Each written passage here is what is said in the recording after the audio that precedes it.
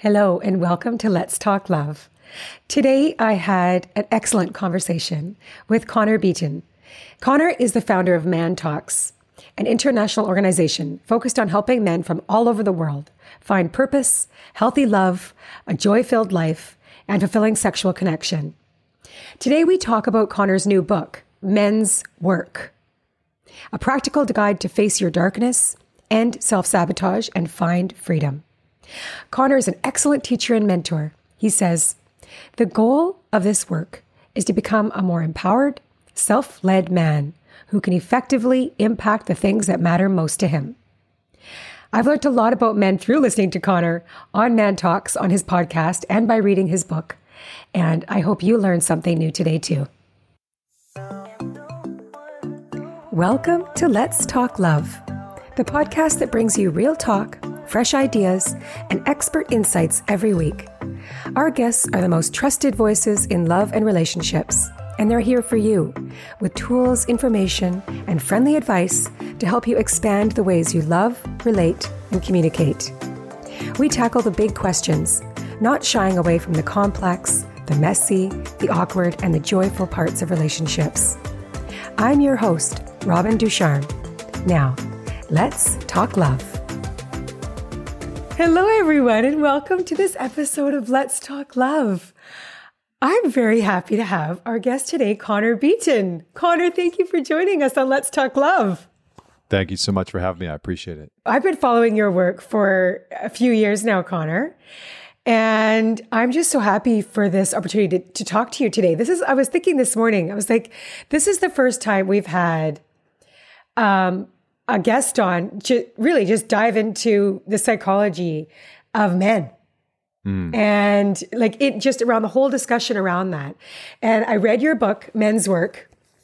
Awesome. This is a really solid piece of work that you put out, Connor. And I hope you're really proud of it. I learned a lot when I read it, and I'm excited to talk to you about it. Awesome. Yeah. Thank you. Yeah. It's been great. I mean, it's only been out for a month now, and men and women alike seem to really be loving the book and learning a lot. And I think especially the guys that go through it, because there's so many exercises that I built into it for guys to do. Definitely. Because, I think not every man wants to go to therapy, but a lot of guys are open to reading a book as sort of like the intro. And so I took a lot of the therapeutic principles and practices and put them in there. And it's doing well so far. Awesome. And both you and Vienna released your books around the same time. So it's been busy for both of you. It's funny because I met with John Kim and Vanessa last week or a few weeks ago. They said their book tour is the new podcast shows are the new book tours. So you must be busy doing a lot of shows. But so Connor, tell us about your background. I'm fascinated because you're from Alberta. I'm Calgarian myself. And where are you from in Alberta? I'm from right outside of Edmonton, a town called St. Albert. St. Albert. Wonderful. Yeah. Okay. Yeah. Yeah. And then I did some work, some construction when I was like 18 to 22, I think, in Northern Alberta, like near Camrose, and not as far as Fort McMurray. But yeah. I know you said you worked in some of the, not the oil sands, but you did do some work in the oil patch. And my family is all, there's a lot of oil and gas in our family. I was just fascinated to hear some of your history around that. So tell us, coming from Alberta, you're living in New York now with your family and doing so much work with your company, Man Talks. Tell us how you got there from working Alberta construction into where you are now, doing like working such thousands and thousands of men and helping them do the work. Yeah, I mean the condensed version is, I went to university, I got a music degrry. Yes, opera. I was fascinated by that too, Connor. You've got a history with opera singing. That's so cool. Yeah. I mean, it was a wild one, paying for my music degree, doing construction, building sidewalks and stuff like that. It was certainly not what I expected in high school, but it ended up working out well. I got to travel the world and perform, and it really taught me a lot about life and culture and people. And when I left that, because I didn't really like the career, I had hit a bit of a rock bottom in my life, and I was fortunate enough to have a mentor in my life at that time who was in his 70s. And he was just, he was very well versed in Jungian psychology and cognitive behavioral therapy and NLP and Gestalt and Buddhism and Zen and Taoism. And so I ended up spending about 2.5 years apprenticing with him, because I've always liked this model of, learning from the best, learning from the masters, and sort of sitting with them. And academia, nothing to knock it. I have nothing against it. It's just, that's not necessarily the format that I'm proficient with. I can sit and watch somebody and observe somebody and replicate very quickly and learn very fast. But if I have to try and assimilate that knowledge or information from a textbook, it's much more conceptual for me. So I like the direct to consumer experience of learning from my mentor. And so I spent about 2.5 years with him, learning about Jungian psychology and shadow work and archetypes and Gestalt. And I've just continued that practice. Over the years, I've worked with some amazing PhDs and psychotherapists and psychologists and therapists along the way, and have learned a tremendous amount. I'm not a licensed psychologist or therapist, but I actually enjoy that. I actually like that in some ways, because I think, there's still a big stigma around men going to therapy. And, it's why our tagline within Man Talks is, it's not therapy, it's training. And I like that notion, because I think for me as a man, I really liked the idea that I could train and develop myself into a better version, into a more grounded, coherent, self-led man, husband, leader, partner, business owner, etc. And so that's really what got me started. Is I had a career change, I had a rock bottom, I had a mentor in my life, thankfully, that helped to give me some guidance and direction. And that put me on this wonderful path where, I spent a few years working for Apple in the corporate world. And when I was doing that, I realized that I just had this pull to use some of the psychological tools and resources to support men that had been on a journey like myself. And so that led me to creating Man Talks probably about 8 or 9 years ago, I think about 9 years ago now. And it just took off, sort of immediately. Yeah. And it's changed a lot over the years to what it is today, where, I host live weekends and workshops online and groups. And there's, an online forum for men that has hundreds and hundreds of guys from all over the world. So it's been one heck of a ride, but I love every minute of it. I really feel like I found a sense of passion and purpose in life. So I'm very fortunate for that. Definitely. So can you tell us really what Man Talks is about? I know you said it has definitely grown and changed over the years, since 2014.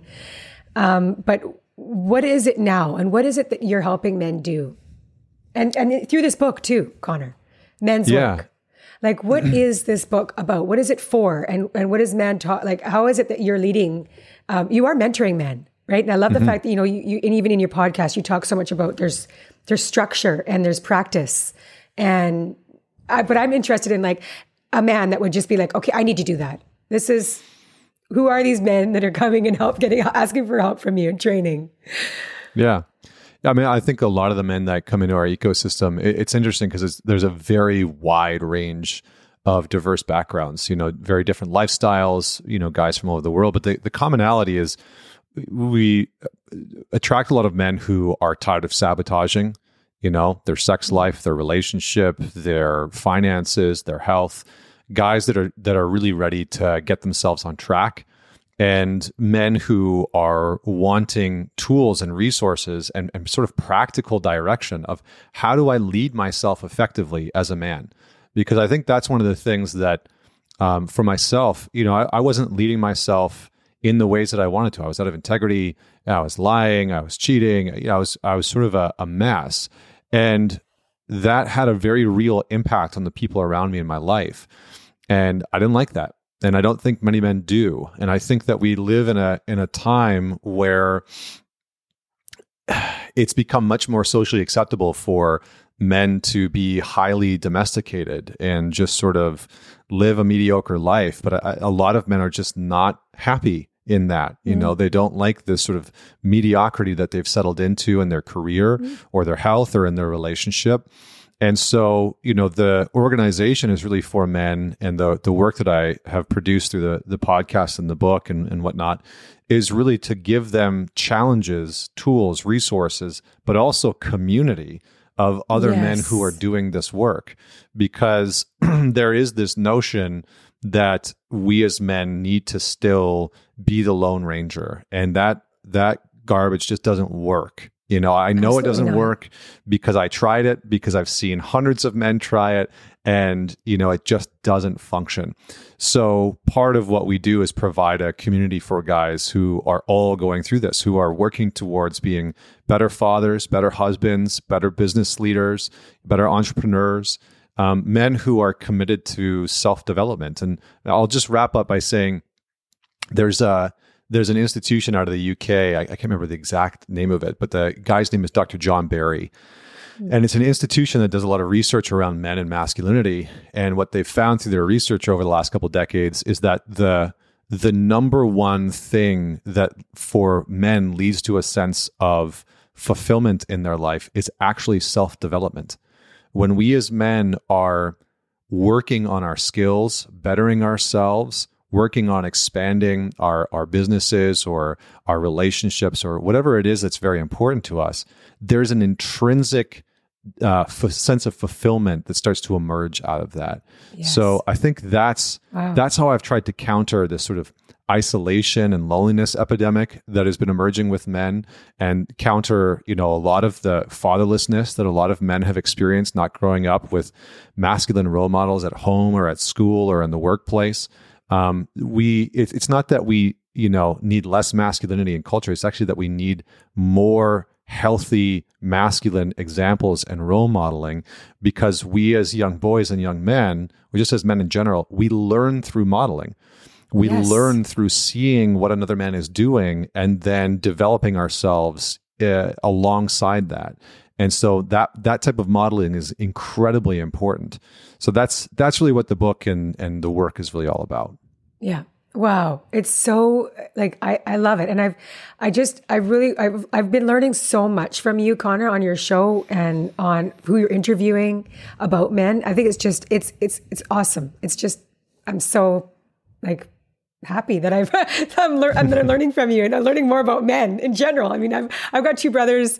I've got, of course, my husband and a lot of family members that, you know, it's almost like as a woman, I'm learning more about how men think and how they behave and why. And it's just, I think that's really important that we learn more about, like, there's just so much. So we'll dive into that. So one thing I did want to ask you about, which I really wanted to ask for clarity on, this idea that I heard you discuss on your podcast, is the decline of men. What exactly, can you please explain that concept to me and to our audience? What exactly does that mean? It's like not the population. We're not talking about like a decline of population of boys to girls or men to women. No, it's not that. It's something different. Yeah, it's, you know, there's a lot of research and data that's been coming out in the last few decades talking about a number of different things. One is the sort of meteoric rise of women within our culture, which is phenomenal. But there's been this steady decline of men. And that decline you can see in the plummeting college graduation rates, right? So something like 42% of the graduates from college this year will be men, 41 to 42%, and the other percentage is women, right? So you have less men than ever before graduating from college. And there's a number of substantial reasons for that, but there's this slow checking out from culture and society from men, right? So I'll give you a couple more data points and we can talk about this. Number one in 4 kids are going to grow up without a father in the household. Wow. So when I actually heard that stat, I was just like, wow, that is such a high, like 25%. Yeah. And the interesting thing is that when you drilled further down into it, young girls who grow up with a single mother are largely unaffected. There's some data that shows that it might lead to a higher level of risky sexual activity or a number of other things, dropping out of school and stuff like that. But the young boys are the ones that really pay the price. So the stats around it are pretty wild, right? It's like 80% of high school dropouts come from fatherless homes. 90% of homeless people are coming from fatherless homes. And the majority of those high school dropouts and homeless folks are men. So young boys really are impacted by not having a father figure around. Then you can see within the college institution, right? Again, 42% of graduates. I have a lot of men that will, counter that and say, well, what does that matter? What about trades and these types of other things?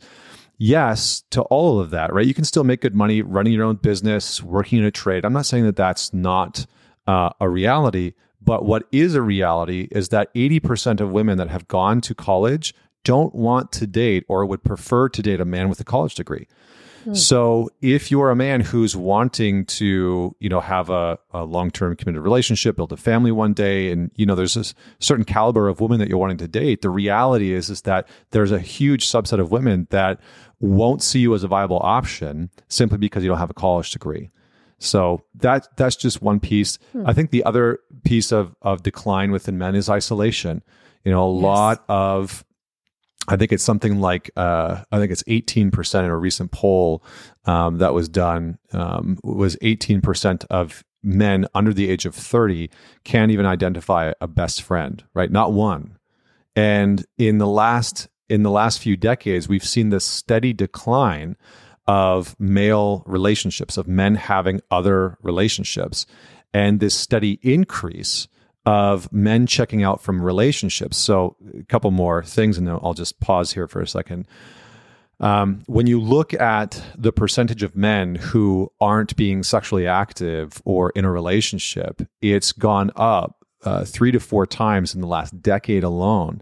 So that 27% of men under the age of 30 either haven't been sexually active in the last year or at all. And so you have this, and again, that's up from like 13% a decade ago. And when you look at women are at 13 or 14% right now. So you can just see this increase in isolation, of disconnecting from male relationships, of disconnecting from female relationships, not dating, not being in a relationship.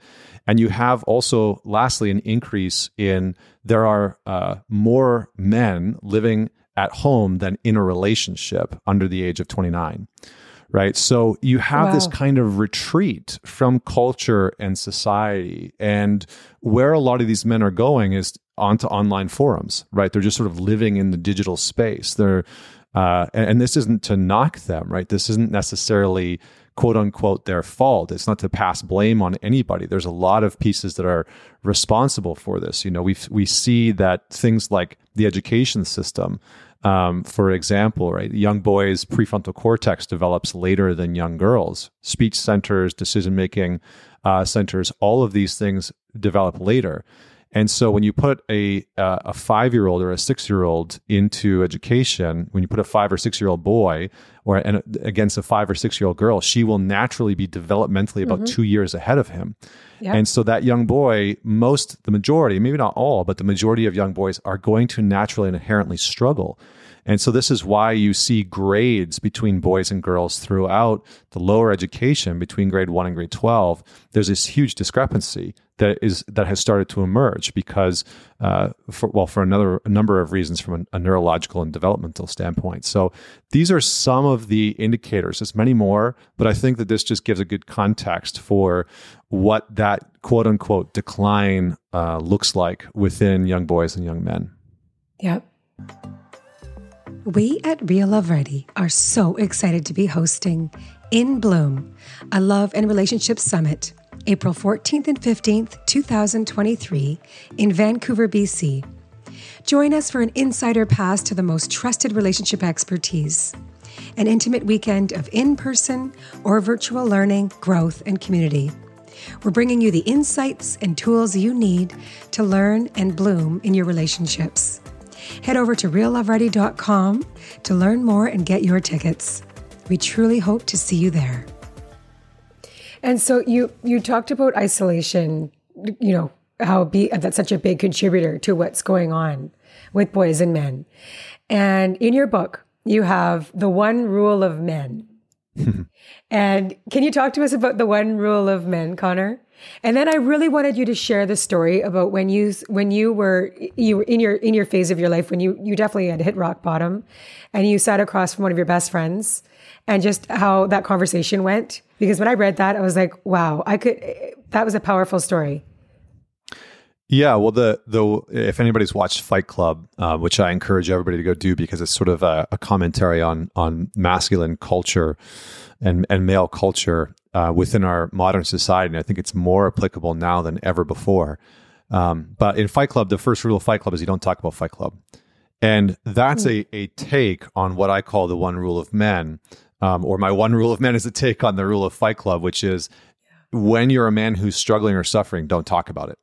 You just don't talk about it. You don't talk about what it's like to be a man going through divorce, who's lost a parent. You don't talk about what it's like to be a man who's been living in a sexless marriage for 2 years, unhappy in his relationship, unhappy and depressed in his career. You just don't talk about that stuff. And one of the other things that I talk about in the book is this notion of isolation.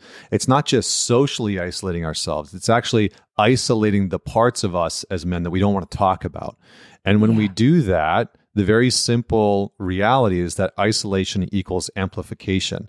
So when you isolate yourself because, maybe you're feeling anxious or depressed, or you don't like your job, or you're struggling in your marriage, that isolation is going to amplify your internal experience. So rather than working through the depression or working through the anxiety or whatever the perceived issue is, you actually amplify that experience because there's nowhere for it to go. You're not discussing it. You're not talking about it. And as men, we've sort of bought into this notion for decades that has become very counterproductive, that says there's strength in suppression, that you as a man will be more masculine, more manly, and more competent the more you're able to suppress what you're experiencing. And the result of that is, as I experienced, is catastrophic, right? That type of suppression leads to needing to numb out through drinking or drugs or, copious amounts of pornography or gambling or, whatever it is, reckless and endangering behavior, antisocial behavior. There's a byproduct to that suppression. When we're suppressing our anger, our frustration, our bitterness, etc., we personally pay a price for it, but then we also need something to help us push it down. So, yes. So, to answer your last part, I did hit a rock bottom in my life. I was out of integrity in a lot of ways and was lying to people and cheating and unfaithful and was very much unhappy, was abusing substances behind the scenes, and nobody knew. Nobody really knew what was going on in my life or within me and how I was struggling. And I had bought into this idea that was making me a strong man in some way, shape, or form by holding all that shit in. And it just sort of all collapsed, relationship ended, decided to leave my career. And I didn't want to tell anybody what was going on because I was still bought into this notion that I had to figure it out by myself. And that by admitting to other people what was going on, that I was somehow weak and weaker. And for a lot of us as men, that is the thing that we do not want to admit. We don't want to admit where we feel weak, where we feel powerless, where we feel helpless. And so we withhold it. And in the conversation that I write about in the book, I had a conversation with one of my buddies and told him everything that had been going on behind the scenes. And he thanked me and he broke down, and my transparency, my courage and my willingness to be transparent with him allowed him to just be honest back and be transparent back. And he proceeded to tell me about how he'd been struggling with severe depression and had tried to commit suicide a month and a half before our conversation. And, it hit me that I knew everything about this guy. I had a very sort of quintessential male relationship. I knew the type of his favorite scotch, his favorite TV show, where he liked to eat, the women he liked to date. And you would say, like, this is one of your best friends, right? Yeah. But really, he was, you don't, and you say that in the book. You said you were just shocked that you're like, you came to the realization that you don't really know this. You don't know each other. You're not sharing what is so real and important in your lives, right? Yeah, there was depth missing from the relationship. And I think that this is what a lot of men, which I think is what a lot of men are experiencing. You know, it's very common for, you know, most women to have very open and transparent relationships where they talk about the majority of things. But that's not the case for most men, because we have these very competition-based relationships where we don't talk about the intricacies and the nuances and the vulnerabilities, right? Dare I say, use the V word, right? The vulnerabilities of what we're actually experiencing, how we feel incompetent in the boardroom or the bedroom, in our finances, in our health. And we just don't openly talk about those things. And so part of my mission is to be able to give men the tools and the resources and the community to talk about those things, but then to also give them the tools and the resources to develop the competencies.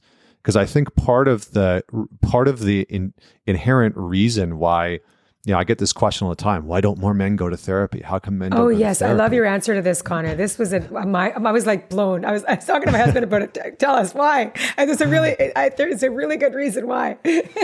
Well, I'm curious what your husband thought about it, but yeah, I mean, the big piece is sort of twofold. One, it's that, you know, only 29% of psychologists are male, and it's even less, right? Even less therapists are male.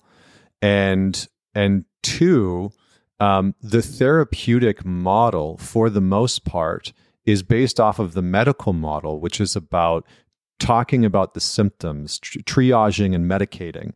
And so a lot of men go into therapy, and what happens is that therapeutic model, because it's so female focused, it aims to have you feeling heard and understood and accepted. And those are important things. You know, that's not to say that those aren't important things, but a lot of men are sure they're needing that. They need to open up and be vulnerable and you know, feel heard and understood. But they actually, in a lot of ways, are wanting to build competencies. They're wanting to develop skills. Yes. They're wanting to build this internal experience of I am capable. Because that capability, that competency is linked to a sense of self-power, self-worth, self-value. And so I think a lot of the therapeutic modalities that are out there are very powerful in helping men deal with their trauma, you know, deal with childhood abuse, feel heard and understood, and help them make sense of things. But where it starts to really lack is in the ability to give men very specific direction and tools to develop competencies, to actually feel more competent in their relationship, in their conversations, sexually, you know, in their finances, in their relationship to their own body. And so there's this gap that a lot of men experience. And I see this all the time. I mean, I'll say this last piece. I run these small 8-man groups called the Men's Self-Leadership Program. And there are these like 3 months intensives where I guide men through. And I had 2 of them just launch recently on Wednesday. And in both of the groups, multiple men said the exact same thing, which is, I have been to therapy, and I've been to therapy for years. And not only did I not get what I needed or wanted, but I have found more value in this one session than I got in years of therapy. And it's just this shift in let's talk about how to develop yourself and your competencies. That was a good stutter right there. How to develop yourself and your competencies in life, because that's going to give you the strength and the assurance that a lot of men are looking for when it comes to, I know I'm valuable. I know I have worth. Because in our modern culture, the way that things have been set up, for better or for worse, is that a lot of men are looking to get their value reaffirmed by women and reassured by women, that women have become this sort of card holders of men's values to say, yes, you're a good man. No, you're not a good man. Yes, you're a man who has value. No, you're not a man who has value. Yes, you have worth. No, you don't. And so a lot of men are chasing this value. This is the nice guy syndrome, right? A lot of men are chasing after a woman's affection, validation, because he thinks that in order to feel valuable as a man or have worth as a man, he needs to get it from her. Right. So his worth, his inherent value is outside of himself versus something that's within him that he can inherently develop. Yes. So thanks for coming to my TED Talk. No, I love it. I love it, Connor. This is just, all of it is very fascinating. And especially the learning that I've been gaining is around just how it is very different how you would approach a man versus a woman when it comes to this. Like you make that point about how, social media, you go on Instagram, you go on and you see, there's so many therapists that are women that have these large followings and they are speaking to women, like talking, like you said before, like about vulnerabilities, like, and we want our men to be vulnerable. Well, what does that mean? And you make the point that, a man looking at that, a lot of men would just be like, that doesn't sit right with me. That's not, that's not, they already resonate with the fact that that's probably not going to work for me. I'll go to the gym or I'll do something else that is going to let out something, be some sort of therapeutic way of working through their stuff, because the model that we have predominantly on socials, for instance, doesn't speak to men. Well, so like in the book, I write about the myth of male vulnerability, which is this notion that, culture and society is finally starting to talk about the challenges that men are going through, right? Because for a long time, there's been this notion that if you talk about the challenges or the obstacles or the issues that men are having or experiencing, that you're somehow anti-women. And I think that that's starting to collapse, right? Yes. We need to be able to talk about both. We need to be able to talk about the inherent challenges that men are facing culturally and women are facing culturally. Otherwise, what are we doing, right? You can't just talk about one side and not the other.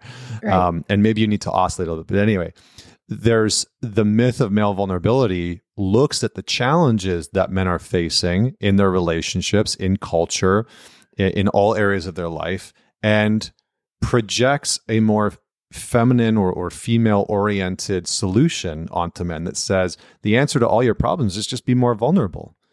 And men hear that and they think, well, maybe vulnerability is the solution to some of my problems, surely, right? If I'm not talking, if I'm not opening up, if I'm not admitting or being honest with people in my life, but it can't be the total solution.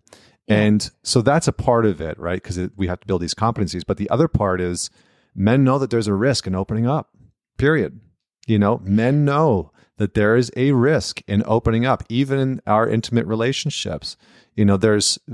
Most men have some form of a story of being super open and super vulnerable in a relationship with a woman, and maybe talking about his past or talking about a previous heartbreak, and having that partner not be able to hear or hold what he went through, and it having negative consequences, right? Suddenly she's not interested in him. She's not calling him back. Maybe she's judging him. Maybe there's, a sort of criticism that he should have done something differently, or, she's not attracted to him sexually anymore, or all of a sudden the relationship ends 2 weeks later, so men know that there's this very real risk in being open and vulnerable, because historically women haven't even had the opportunity to see what a man's vulnerability looks like.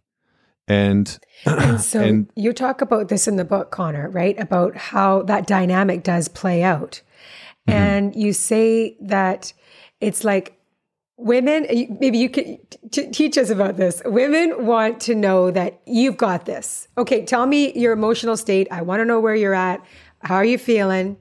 And we want to know that the men in our lives, like they got it handled, right? Yeah. And yeah, so is that kind of explaining it in a nutshell? Yeah, that's pretty much it, right? The misconception, like when we as men hear, "Oh, you want us to be vulnerable," a lot of guys take it and say, like, "Okay, you want me to just tell you everything that's going on inside of me," and so we bring our complaints about work and all the stuff that we're feeling about our parents and stuff like that, and it's unprocessed, uncontained, undealt with. It's sort of like, here's this emotional mess that I am feeling and experiencing. And because a lot of men don't have other men to bring their challenges, their hardship to, what ends up happening is that a lot of female partners end up becoming a man's emotional processing center, where he brings all of his emotional stuff to say, help me deal with this. What do I do? How do I work through this? And when a woman is saying, I want you to open up more, I want you to be more vulnerable, what I've noticed over the years, and this isn't the case for every woman or every relationship, but the majority of women are saying, I want you to know what you are feeling and experiencing, and to be able to communicate to me what you're feeling and experiencing, but also to communicate that you've got it in some capacity, that you are resourced and you have men to talk about it with. You are talking to a therapist or a coach or a psychologist, or that you have a specific thing that you're looking to from me in order to support you. But I need to know that in some ways you've got it. Because if you just bring this big stuff to me, I don't know how to contain it or what to do with it. So I think those are the main pieces. And, for men to know that, that they can open up, that they can be real, they can be transparent with their partner, but there's also such a thing as the right time, the right person, and the right amount, so learning that is valuable. Yeah. So you say the first step for a man to start their healing process is to recognize the pain in their life, specifically whether they have been a recipient of pain or caused others pain. And then you go into shadow work, which you have a lot of experience and mentorship with, and how important that is. And we can't go through the whole book today, obviously, Connor, but I just wanted to go into that and how obviously you say men have been taught, traditional ways to deal with pain, like suck it up, stuff it down, drink, right? Yeah. To repeat. Numb it out, don't talk about it. Like some of the stuff that we've been talking about. And, a gentleman that I had on my podcast, I think I wrote this in the book, but like Francis Weller said that your pain has its own intelligence. And so we as men need to understand and get close to our pain to understand it without judgment, without villainizing it, without becoming a victim, without shaming ourselves, learning that art, because otherwise that pain is going to become the intelligence that is convincing us to act out of integrity, to sabotage our relationships, to sabotage our sex life, to sabotage our health and our finances. That pain left unattended will divert your life or shift your life in ways that you don't want it to go. And so you best understand it. And you can see this in every, Joseph Campbell talked about the hero's journey in every myth and mythology, whether it's Greek or otherwise, you see this sort of metaphorical facing and journey that a man must go on to understand his own pain. Whether that's the pain of feeling neglected as a child or bullied, or like you could never live up to the incredible man that your father was. Every man carries a certain type of pain, and he can either do the work to move towards it and understand it, or it will work on him in his life, trying to get him to pay attention. And so we as men need to choose which path we're going to walk. And we can avoid it for long enough, but it will show up, and it might not show up in the ways that we want. So we best turn towards it. Yes. It's like pay attention to the oncoming train rather than pretending like it's not barreling down towards you. Yeah. And I really appreciate that you share a lot of stories of men that you've worked with. And there was a theme that I recognized. There was so many men that didn't know what they're like, I had a great childhood. Things are good. My parents are still married. Oh yeah, really? And then you're digging more into it. Well, how did your dad treat your mom? don't really want to talk about that. Well, and how did your dad treat you? And this man is thinking, it was a normal childhood. It was good. My parents are still married, or no, his dad did pass away, the one gentleman that I'm speaking of. But turns out he's trying to figure out why he's living in the basement and why it's just like, how did I get myself into this predicament when I had, it's not about my childhood. It's not about my pain. Is that common, Connor, that you're seeing? It's almost like, this perception that, I wasn't, physically slept. But then again, this man talks about how he was duct taped to a chair. That is so abusive, right? But he's thinking that that's just normal maybe for boys to be treated like that because you got to man up or. Yeah. I mean, I think it very much depends on the culture that you've grown up in. But yeah, I mean, I over the years of the last, 8, 9, 10 years of doing this work, have encountered a lot of men where, there is this notion that there's something to admit weakness or to admit that something happened or transpired in a way that we didn't like or that wasn't good or that was harmful to us is to somehow admit that you're broken or weak as a man. And it's very counter. I mean, if you study things like the art of war, if you study war game tactics, one of the most prominent rules that you need, one of the most primary rules in any war games and in any war tactics is to fundamentally understand your own weaknesses. But in our male and masculine culture, we've thrown that out the window entirely.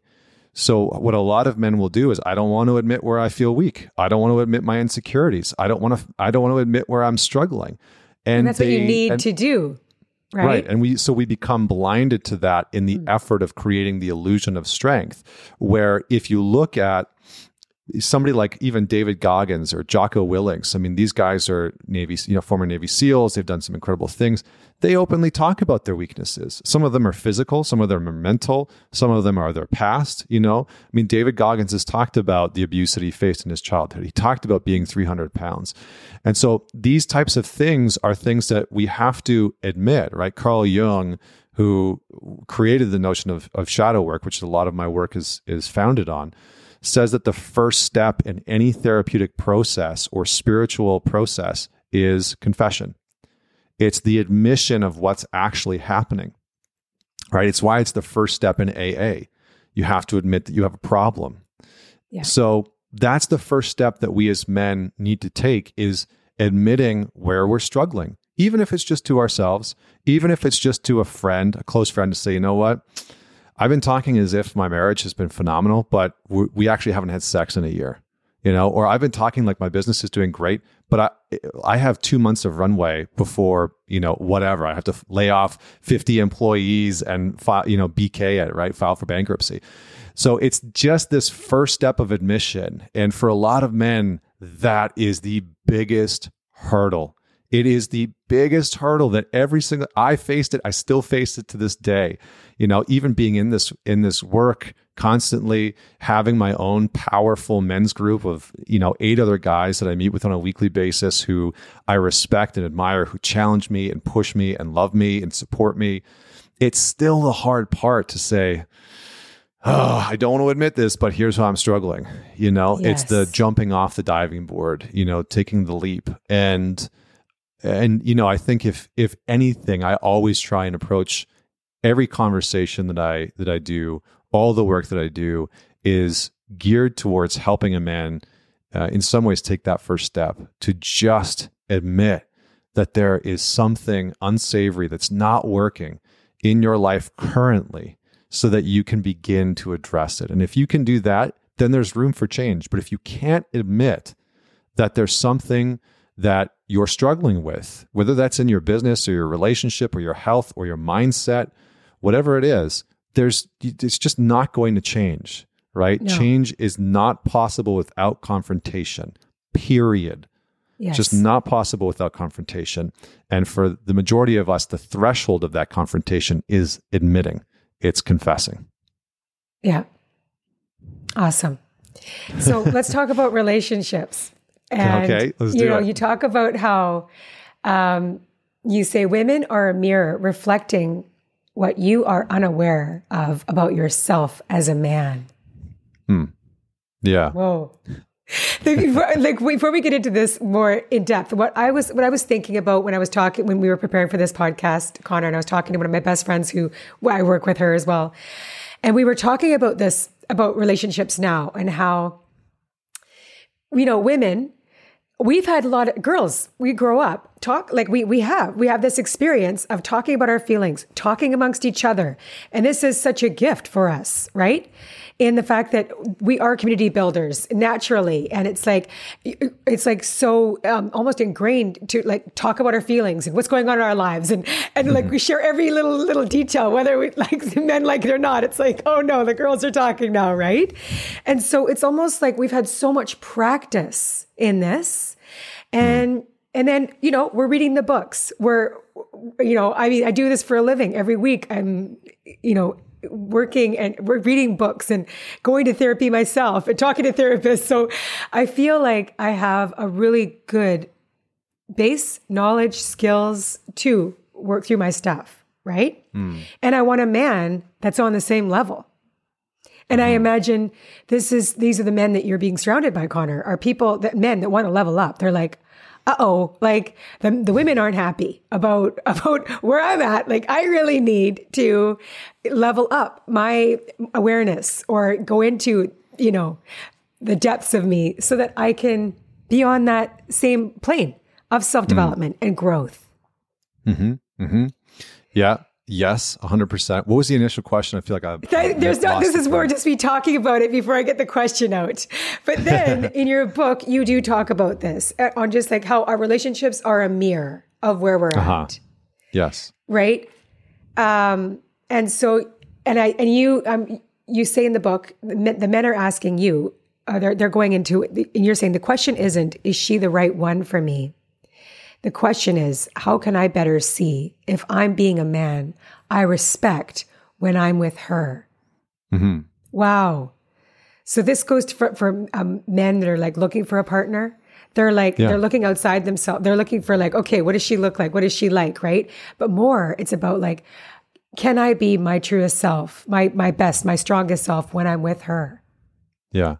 I really liked that perspective. Yeah. So men are very externally focused, right? And there's a lot of research and data within the evolutionary psychology field and behavioral psychology and a number of different psychological fields that talks about how there's some discrepancy, between men and women, that women are more interested in people and men are more interested in things. And the discrepancy is small but substantial. And so a lot of guys are very externally focused. So when we get in a relationship, we look at our partner and we think, how do I get things right for her? What does she need? How do I fix things for her if she's upset? How do I figure her out? If I can just figure her out, then I can get things right with her, right? So that's very externally focused. And what often gets missed out on are our morals, our ethics, our values, who we are, right? Our reactivity, our anger, our sexual desires, all of those things start to take a back seat because we can get so fixated on who is she? What does she need? What does she want? How do I get it right with her? How do I fix her problems? How do I solve things for her? How do I figure her out? And so much of our consciousness and our cognitive bandwidth and the way that we relate in an intimate way is external. And when we can begin to turn that back around and say, okay, this conflict keeps happening with her. And rather than thinking to myself, how do I fix this? How do I stop this argument? We can turn the lens around and say, who am I being in this conflict? Right? How am I showing up? Am I becoming reactive? Am I being petty? Right? Am I, character attacking? Am I shutting down and walking away and closing off the conversation? And by doing that, we begin to turn our consciousness and our energy and our efforts and our time towards the things that we can actually influence, which is us. Yes. We start to take more ownership, more responsibility. We start to see who we are. And very clearly, what will start to happen is as a man, you start to move more and more towards who you want to be, how you want to behave, how you want to speak, how you want to act, right? You abide by your morals and your ethics and your standards. And when you do those things, it becomes very apparent whether or not that person is the right person. Yes. And it frees them to operate as they want to operate naturally. And you stop trying to change them. You stop trying to alter their behavior or fix them or correct them or whatever. And there's a kind of freedom that shows up in there that all of us as men crave, right? The masculine within us just desires freedom.